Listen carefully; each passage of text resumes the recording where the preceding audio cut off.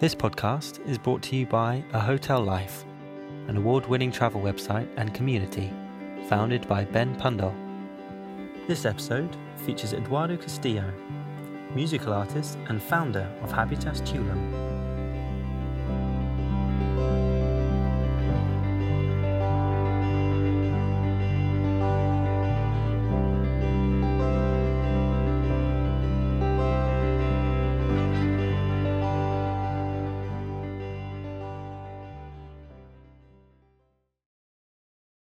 At Hotel Life Live, we are going to be interviewing and having conversations with some of the people we respect most in the travel and hospitality industry. It gives me enormous pleasure, and I'm very proud and honored, in fact, to introduce music producer, activist, performer, opera singer, and co-founder of Habitas, which is so much more than a hotel brand. Eduardo, in your words, why don't you tell us what Habitas is and why you started it?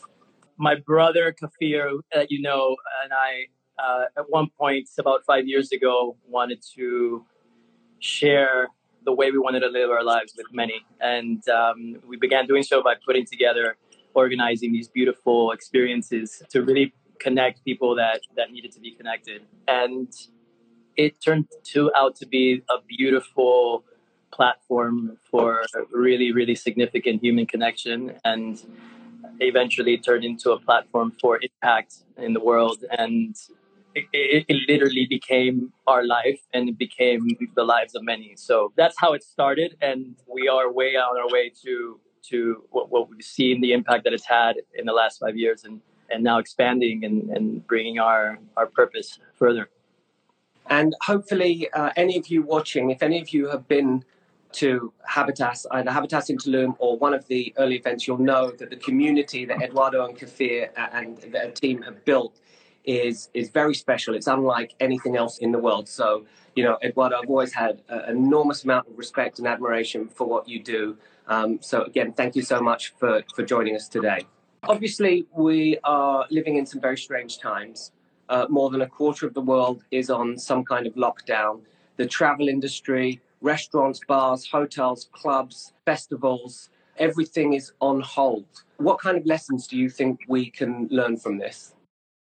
The lessons are coming in almost by the minute. It's so volatile, everything that's happening, information, what we know about this virus is really minimal. And we know to get by and to get through it, but so much is changing and so many things are happening that we're sort of at the mercy of this thing. I don't know that we really understand the lessons. I mean, there are, of course, very palpable lessons right now, like, the importance of community, the importance of coming together, virtually at this point, to get us through all this, the importance of understanding science and really following real news and really paying attention to those in the world that have their best interest out for the human species and not for anything else. And I feel like there's a massive filter right now in communication as to what really matters and how it can affect you immediately. I would say that's the immediate lesson. I am super optimistic and hopeful that the massive lesson that will come out of this is that we can't go back to business as usual. There is no business as usual. I think unless you have a focus on impact and purpose and sustainability and compassion within your community, then you're not going to be relevant, whether it's in hospitality or any other business after coronavirus. Conversation I've always had is how do you shift consciousness, right? So consciousness takes a little bit longer. It takes people. You need to convert people into understanding, how interconnected everything is. So I moved my focus personally into how do we build economic models and platforms where you're actually able to make a living off of quote unquote consciousness, right? And to sort of streamline and make that happen quicker. After COVID-19, I think there will be a fast forwarding of consciousness without even thinking of how can I, have a livelihood out of this. It just needs to happen, period. This is a kind of forced consciousness, isn't it? And for those that don't know, Eduardo has a beautiful hotel in Tulum, and he is a real activist and a real advocate of sustainability and great environmental practices and zero waste chefs and bars and plant-based foods and all the things that, you know, were going in the right direction. So, Eduardo, at this point, there's a certain sector of the industry that's really looking at you to continue to be a pioneer. I'm excited to see how that can expand beyond the parameters that you were currently working in, because this is a forced consciousness. We do have to band together and do some good things in the hospitality industry for us to survive. We learned that very quickly here in Tulum. You know, we moved to Tulum and we did things the way they needed to be done without compromise, without necessarily coming in and saying, hey, everybody, pay attention, you know, you need to do what we're doing. We just sort of did it under the radar and reached out to community and have been really close to our Tulum community. You know, our family, 150 families that work at our hotel are truly family, and they're supported through this whole COVID situation. What's interesting is that when all this happened, all of a sudden we were getting phone calls, Kafir and I here in Tulum, getting phone calls on how us as business owners should tend to our staff, or how should we change our ways, and how, you know, what advice can we give them? And that's super exciting because obviously we're very proud of what we do, and we're also super grateful that people are paying attention, because, you know, if people are paying attention, then we can lend a hand. It's all shifting very quickly now with this whole virus, but we're very excited about having sort of a more powerful platform than just normal human existence before COVID. Now, post-COVID, the platform is so powerful and so palpable and so right in our faces that you can't argue it. Very, very true. Somebody just asked a question, which leads on to a question I wanted to ask. You have some very exciting expansion plans. You know, you obviously have the beautiful hotel in Tulum, and then Namibia, San Miguel de Allende, Butan, and Todos Santos. Incredible locations. Why these locations? What can we expect? And how is this affecting your plans? For me personally, one of the most exciting locations is Butan. We really didn't see this coming, and it came through the guise of some people paying attention and watching what we're doing. Butan is close to really any hospitality. It's almost a non-existing market, really. But their GDP is based on happiness. Not only do we all want to go there, but we all want to go there to be inspired, to not be happy like you're happy going to, you know, Aspen, Colorado. You're there because this is a shift in paradigm, and there's a different way of seeing the world, and that's really important. So having Habitas at Butan it makes perfect sense, because this is what we seek. We seek to inspire. We seek to change the paradigm. I don't want to use disrupt, because disrupt is sometimes a ridiculous word these days, but really change paradigms, because it's at more at a human level. We don't want to disrupt people's consciousness. We want to inspire them and bring them in using a more positive word, like, welcome home. So Bhutan is a very exciting location. Todos Santos is absolutely spectacular. I've been a huge fan. Kafir has been a huge fan. Oliver has been a huge fan. Also, our third partner in making all this happen. And we've always been very, very attracted to this this part of the world. One, because of its isolation to the business as usual per se, but also there is some magic there. The sunsets there are incredible, and if we can find places where we can create very significant empathy to our planet while connecting humans and using nature as the most powerful tool, yes, very powerful things can happen. So all these locations that you mentioned are locations that we found that have very, very unique qualities. But speaking of that, somebody just came up with a question: how do you create community around a hotel? That's a great question. It's a question that's always been asked of us, even by hotel owners that want community in their hotels. I maybe once dreamt of, when I was maybe 80 years old, retiring in Venezuela with a beautiful bed and breakfast in front of the ocean. Never at 40, and never as a proper hotel. And now sort of, we're called hoteliers. And to me, that's sort of like, okay, that's accidental. Right. That's not necessarily what we wanted to create. We simply, as I mentioned when we started, we wanted to bring people together, and we wanted to bring people together without an agenda, and have it be super fun, and have it be super meaningful, and have people question why they exist, why they go back home and change. Hopefully people go back home after one of our experiences and change the way they use plastic, and change the way they use, they buy a pair of shoes, or how they consume food, or even how they consume, period. This was our goal, and this obviously turns into, by default, community, because we need this and we want this, and we strive to be better people, I believe, as humans. So accidentally, we have a hotel with a community. Well, that leads perfectly on to my next comment. Just people helping people. That is the message of RISE, and RISE is the philanthropic arm of Habitas. So tell us a little bit about RISE. We sort of realized that we were affecting people that had resources, that could come to one of our experiences. It could, but we weren't really affecting the world at large. We figured we need to start where it is most needed, right? So a friend of ours came to us, Mike Stucker, and he invited us to take a look at this massive refugee camp in Uganda, which really isn't a refugee camp. At this point, it's a major city. And he came to us and he said, I feel like you guys are really, really good at community.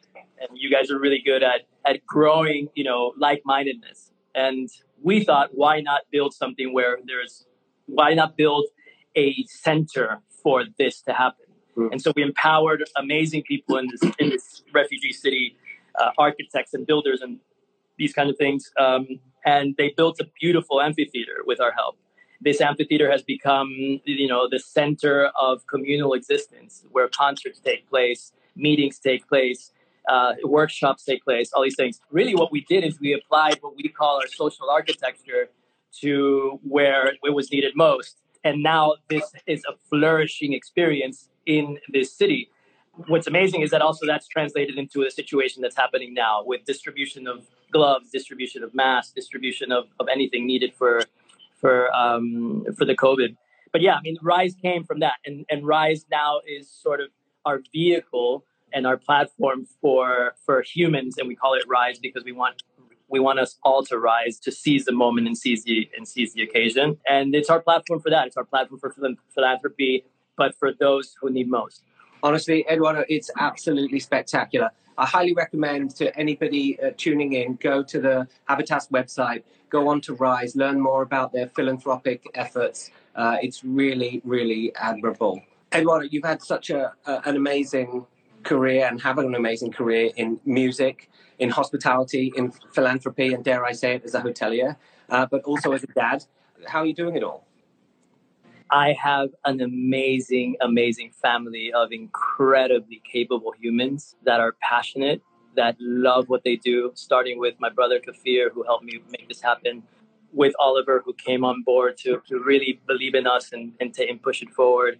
Obviously, there's different groups of people that work, in perfect sync to make it all happen.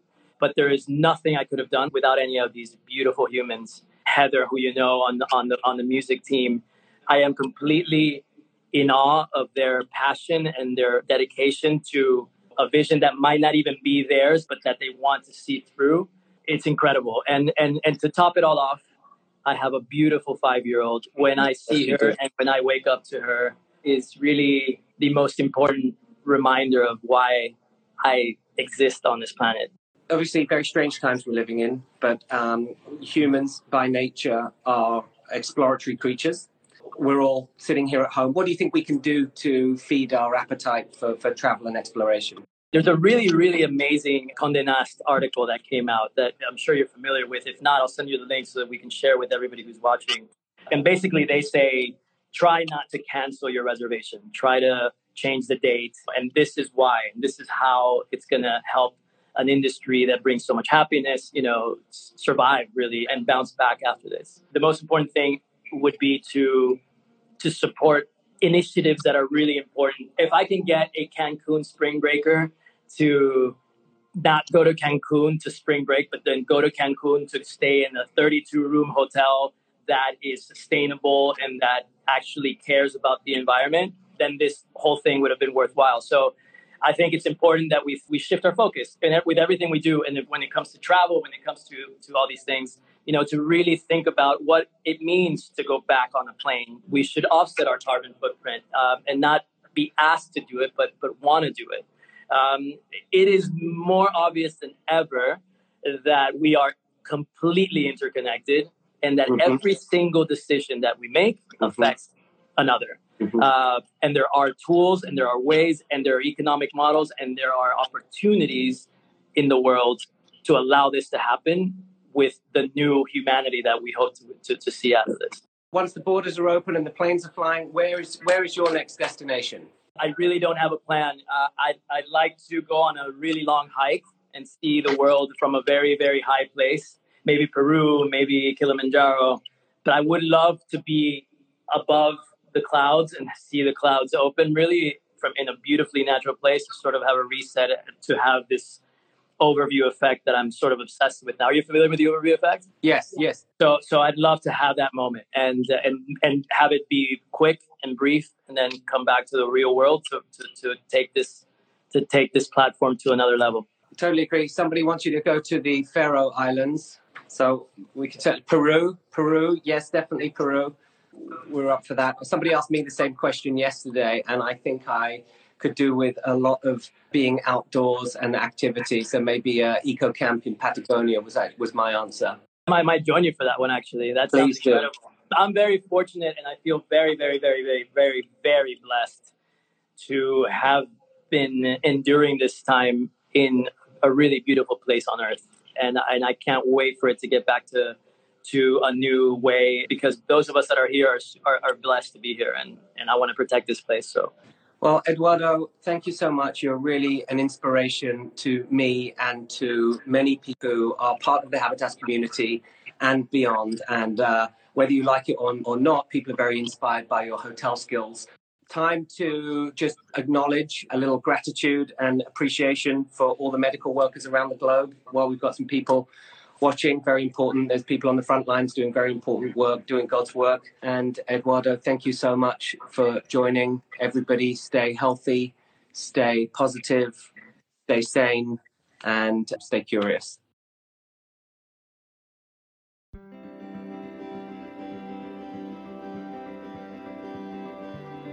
This podcast is brought to you by A Hotel Life, an award-winning travel website and community founded by Ben Pundole. This episode features Eduardo Castillo, musical artist and founder of Habitas Tulum.